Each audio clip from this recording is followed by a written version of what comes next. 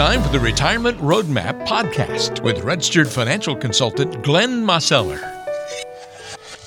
Well, hello and welcome to another edition of the Retirement Roadmap Podcast. I'm Walter Storholt here alongside Glenn Mosseller, registered financial consultant and the founder and president of Roadmap Financial Consulting, serving you in Greensboro with an office on Mears Chapel Road. You can find Glenn online at roadmapfinancial.com. Glenn, great to be with you this week. How are you right now?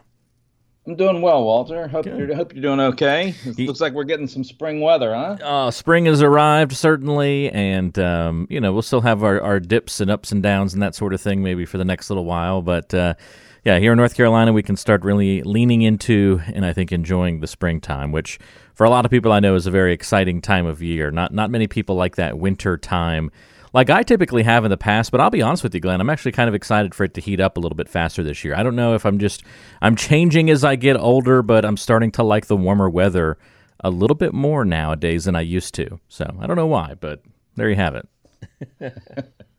Well, time changes a lot of things, doesn't it? It does. That's very true. Very true.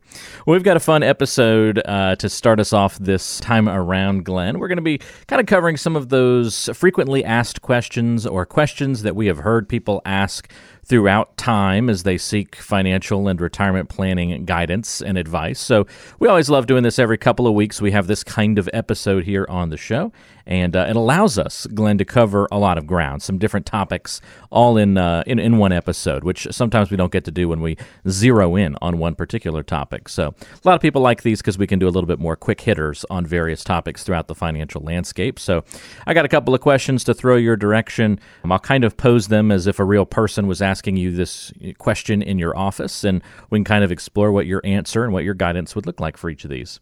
You ready for the first one? All right, Walter. Yes, sir. Let's do it. All right, here we go. All right, so first question for you has to do with retiring. And so this one would be someone looking to retire next spring. All right, so they're a year out from retirement now. Let's say I'm going to have about 75 accrued sick days that my company's going to have to pay me for.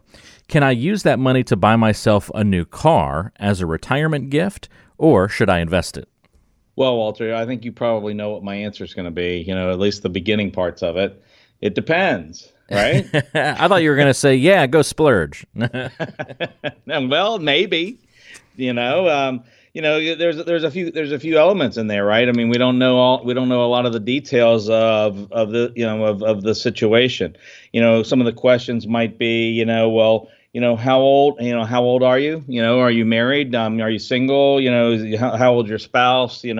What, how much money do you have saved for retirement? What are your Social Security benefits look like? Do you have a pension? How much money are you going to need for lifestyle? There's a lot of unanswered questions to know as to whether or not. I mean, it's possible that there's plenty of retirement savings, right? And there's also possible that there's not anywhere enough. So we kind of start with those as basic questions, and we kind of go from there. Does that make some sense, Walter?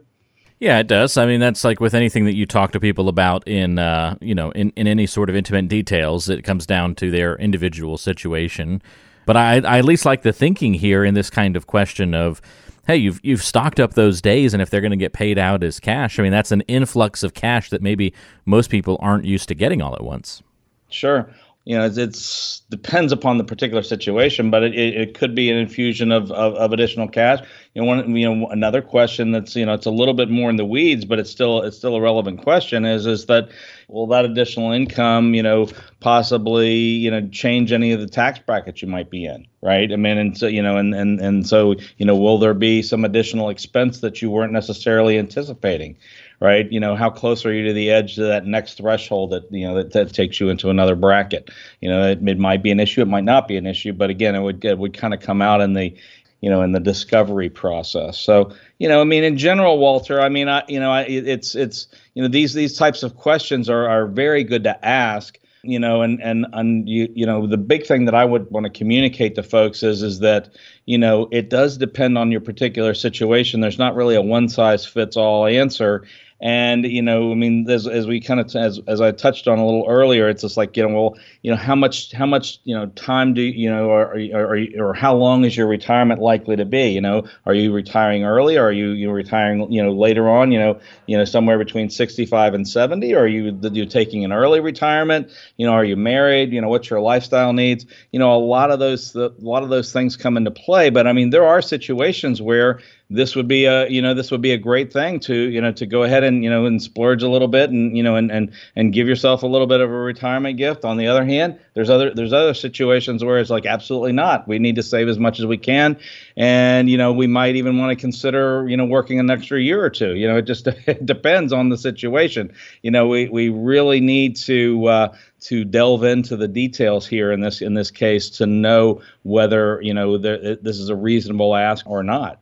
You know what I mean? It's a great point. Yeah. And yeah, how much money does that actually translate to? Because almost 80 sick days for one person can vary greatly to the next person, depending on pay rate and how much, that money is going to, equal. So we don't really know what kind of job somebody would have in that situation. So much of that does sound like it's going to depend. So we'll allow the it depends answer this time around, Glenn. No worries. We won't hold your feet to the fire on it. But it's a good question to ask and a great position for folks to be in. I remember a teacher back when I was growing up, Glenn, in Greensboro. I don't remember which teacher it was, but I remember that it was an English teacher late in, I don't know, maybe middle school or something like that. And she took the entire last year off but got paid normal from her because she had never taken a day off, a sick day in her 30-year career, had only taken 1 or 2 days. So she had banked up so much vacation and sick time, she retired a year early, but got paid as if, she was working for that entire last year. So it was a pretty sweet deal for her to be able to wrap up like that. I know a lot of people try to plan it out like that. My dad, Glenn, in fact, I recently found out that he has so many, I've always known him to never take a sick day. And he recently needed to take some time off of work to go help an ailing family member. And I found out that he actually, at one point in time with his company, had gotten capped because he had banked up so many sick days. They were like, "All right, Jim, you can't bank anymore." They were just like, "You're done. We're capping you. So you got to start taking some days, or you're just going to sit at this amount." So he was like, right. I guess I better start taking them at this point. So it's kind of a funny position to fall in, and interesting how even some employers might be like, "Ooh, this is getting dicey. We owe you way too much. You need to." Well, yeah, and there are situations like that, right? I mean, in different jobs, different industries, different companies, are Sure. going to have some parameters around that, because like if we look at the example you were talking about, with the teacher who worked for 30 years and hardly took any time off. Well, ultimately it's like, how do you calculate what salary level should that be calculated on? Is that her last year or her first year? Because there's 30 years there. I mean, there's quite, and so it's, that's kind of the scary part for, I guess, for certain employers is to, if somebody's been with them for a long time, I mean, that could end up being, quite a big bonus, and not to say that the folks didn't earn it, but you have to kind of be aware of what are the rules around that, because some companies will allow you to build up a certain amount. Some will let you build up unlimited. But oftentimes, what I see, especially in private industry, is that if you don't use it, then you lose it, and so folks, a lot of times don't end up having that much accrued. So but it's something to be aware of, not only when you're getting ready to retire, but as you're kind of planning along the way. Can you save up, and how much can you, and does that mean a few vacations along the way that you wouldn't otherwise had, and there's a lot to unpack in that particular scenario. I file that under the good problem to have realm of things, Glenn, if you have an employee that's around for that long that causes that kind of problem. So no major worries there. All right, let's shift gears a little bit. Another question for you from a different realm of the financial world. Let's say I'm somebody who never really worried too much about the market while I was working, but I've recently retired, and now my stomach, it was in knots all throughout 2020 and now through the beginning of 2021. My stomach has just been in knots every time the Dow has a bad day. So now I'm starting to wonder, should I move everything into cash so that I don't have to worry so much? I'm trying to eliminate that fear of the stock market going up and down in my retirement. Sure. Well, no. I mean, there's that I hear that one. Actually, it's not that uncommon a question, right? I mean, as people are working for, towards their retirement and they're putting money away. A couple things. Number one, their focus is more and more, on their job and other stuff that's going on, and their life, and oftentimes when they retire, they have more time on their hands, and so one of the things that they're concerned about, and it's a worry for a lot of people, even before they before they start retirement, is that there's a worry about, well, I'm no longer going to get that paycheck anymore, and so I'm going to be living off of whatever Social Security or possible pension or what I've saved or some combination thereof, and then when that you're not making new contributions into those accounts any longer, well, then it gets a little bit more nerve wracking, because it's like, oh well, gosh, I've got seemingly this limited pool of resources, and I'm not sure how long I'm going to live, how much am I going to need, and so it's a very understandable question, and realistically, I mean, what this question has something layered in behind it, which it's screaming out to me is like a red flag that if you're asking this question, then you very likely don't have a retirement plan or a retirement income plan in place, because if you did, then there would be less there would be less anxiety around this. I mean, the idea of pulling everything out and going completely into cash is, I mean, I'm not going to say that it's never the right answer, but it would rarely be the right answer. You want to have certain monies that are available in certain different time frames. What are you going to need over the next maybe 3 to 5 years, maybe 10 years? How much are you going to need for that? And that certain amounts of money should be less tied to less volatility. But some of your longer term money might be out there long enough to be able to weather the storm of the ups and downs of economic cycles. So it's a bit of a it's like, let's this particular question begs the question of it's like, do you have a plan in place? And in all likelihood, you don't if you're asking this question. And so that's kind of step one is let's take a look and see where you are, what you need. And so we can start to answer some of those questions, because really what's laying behind this question too is a fear of the unknown. Right. And so that becomes a scenario that if we start putting a plan in place, then some of those fears can start to dissipate a bit. And then if we have a solid plan in place, then we know that hey, if you've got a sense that everything's going to be okay no matter what happens, then this kind of a question won't come up very often, if at all, anymore. Are you with me, Walter? Yeah, eliminating fear really becomes just one of the most important things that you do for a lot of folks, right? I mean, whether it be about the stock market or some other element of fear and money, it just seems like that's a really big part of your job, in addition to the whole running the numbers thing.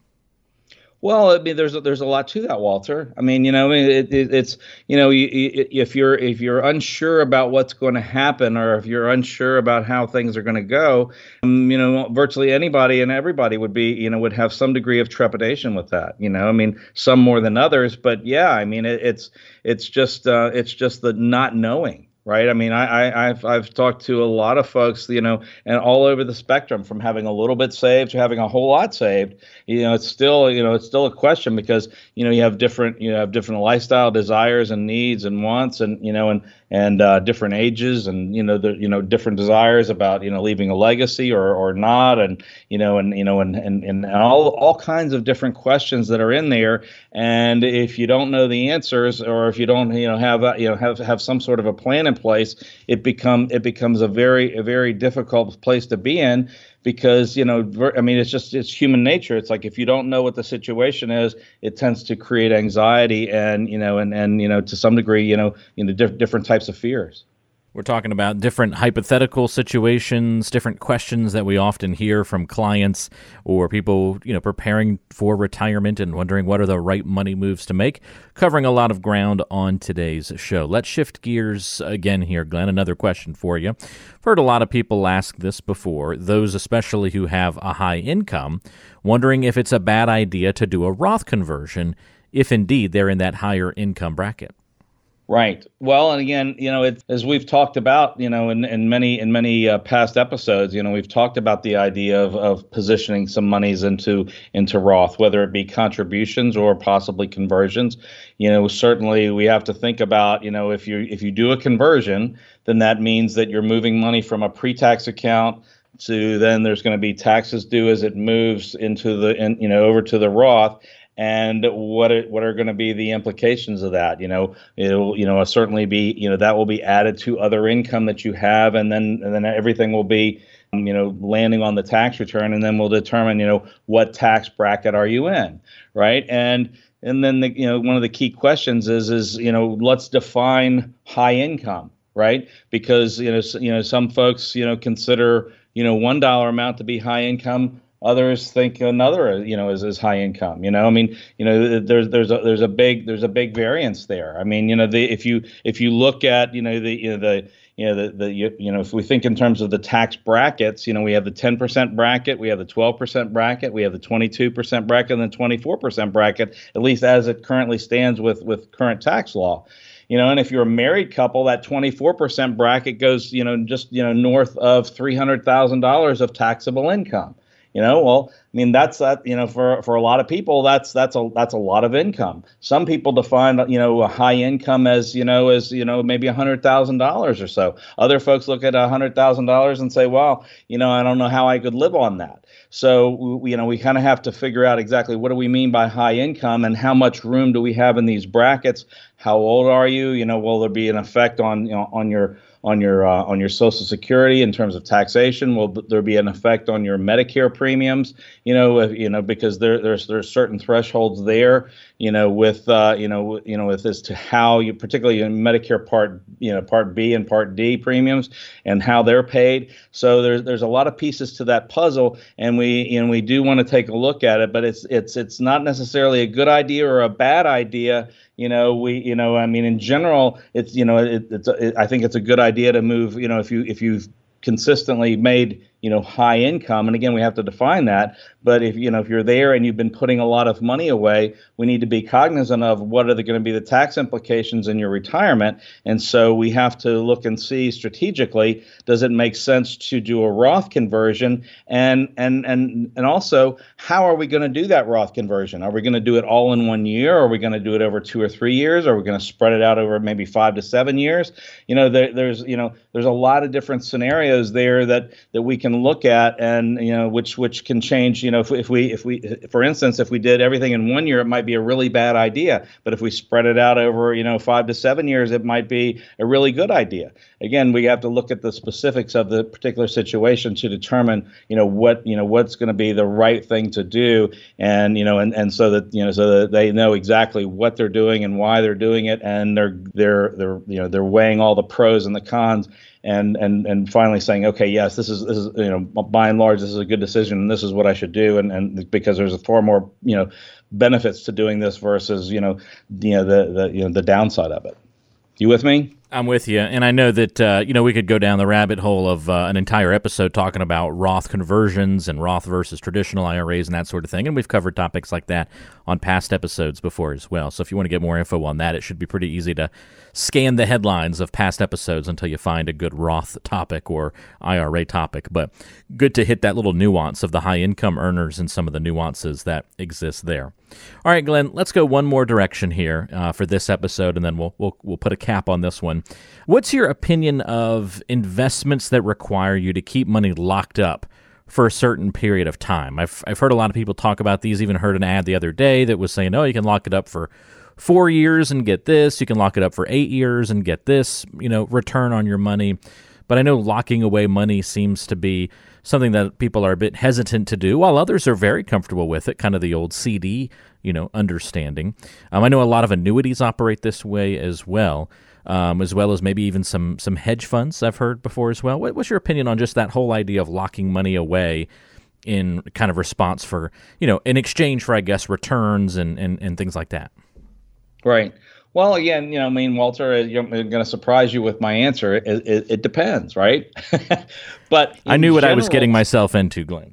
Well, it does. There's a lot of details there we have to kind of unpack. But the idea of money being set aside for a certain period of time, that can be scary, on one hand. On the other hand, kind of think about it like this. Let's say that you've got a traditional IRA or a traditional 401k that is pre-tax dollars, right? It may be, quote unquote liquid, if you're a certain age and all of that. But at the same time, if you were to just take a really big withdrawal out, you might create a really big tax event, right? And have a lot of taxes due. And so you're probably not going to do that. So, but technically, that particular account might be fully liquid. At the same time, realistically, you'd never think of taking it out all at once, and because of what the tax consequences might be. So that said, there might be other reasons why you want to, park a certain amount of money into something that, that requires you to leave it there for a certain period of time, particularly in this type of money, because, you're not likely to be, withdrawing it all in one fell swoop anyway. And you might be able to, protect some principal. You might be able to, create, a certain set of benefits that you're looking for. Maybe it's a, an income stream. Maybe it's some long-term care type of, benefits. There's a lot of different variables in this scenario, but in general, I'm not really fearful of, setting money aside for a certain time frame, but, for certain situations, it doesn't make sense. But for a lot of other situations, it does. So again, it kind of depends. But what we really need to do is to look at it. And one thing I would say is that you don't really want to lock up all your money in a scenario where it's tied up for a certain period of time, because you do want to have certain liquidity. And, in fact, most financial products require you to have a certain amount of liquidity before you even think about putting a certain amount of dollars into that particular financial product. So like I say, in a nutshell, it's not good, it's not bad. There's certain types of products and investments that are out there that will give you that as one of the things that you have to consider. And the big deal I always ask folks is that if it really gives you a lot of heartburn to set money aside, and for that period of time, and that you really just feel like, hey, I got to have more liquidity than that, then you really need to kind of say, well, okay, I'm not going to do that then. But if you realize, hey, I'm probably not going to be taking all this money out and all at the same time anyway, and I do need to have some of these other pieces of my financial puzzle, addressed, i.e. maybe income stream, maybe some long-term care benefits, then it's something worth considering. And again, we have to kind of delve into the details of this particular, plan as to what's needed, what's missing, and then we can kind of, sort it out as to whether or not it makes sense to entertain the idea of utilizing some sort of a product that has a certain period of time that has to have the money tied up. It's just another one of those levers that you can pull as an advisor, and it just makes sense to view all of those things in the context of the rest of your plan. That's always important to keep in mind. But some good food for thought there on anything that requires you to kind of lock your money up for a period of time. And interesting to hear the different sides of that coin. Glenn, thank you for your guidance and advice through all of these different topics. I know that these are a lot of the kinds of questions that you're getting from people when they come in to meet with you, and we're just scratching the surface of all the possible things that you help walk people through and talk about. And by the way, if you have any questions for Glenn, want to walk through something like this with him one-on-one and go back and forth about your situation and get into more detail, it's easy to get in touch. You can go to roadmapfinancial.com and click on the free consultation button at the bottom of the page. We'll put a link to that in the description of the show today, by the way. And you can also call 336-291-3535 if you'd like. That's the way to get in touch via phone as well. 336-291-3535 or roadmapfinancial.com. Happy spring to you, Glenn, and we'll look forward to chatting with you again next week. Fantastic, Walter. Take care now. All right, you do as well. That's Glenn Mosseller. I'm Walter Storholt. We'll talk to you next time on the Retirement Roadmap Podcast.